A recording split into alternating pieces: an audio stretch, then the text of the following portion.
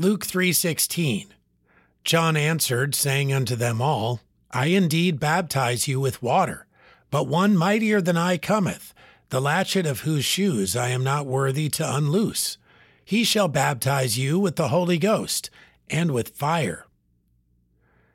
As John went about baptizing, he boldly proclaimed the Messiah, the one who would baptize with the Holy Ghost and provide cleansing for sin. While John's reputation increased, he was focused on increasing awareness of the coming Savior. He de-emphasized himself and pointed directly to Jesus.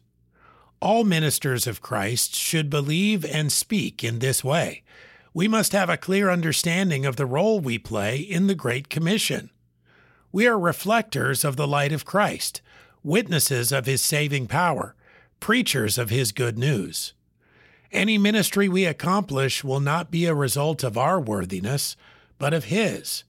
We will do some planting and some watering, but he will give the increase. John had the great privilege of ministering in this way here. We ought to take his example. Luke 3:16. John answered, saying unto them all, I indeed baptize you with water, but one mightier than I cometh, the latchet of whose shoes I am not worthy to unloose. He shall baptize you with the Holy Ghost and with fire.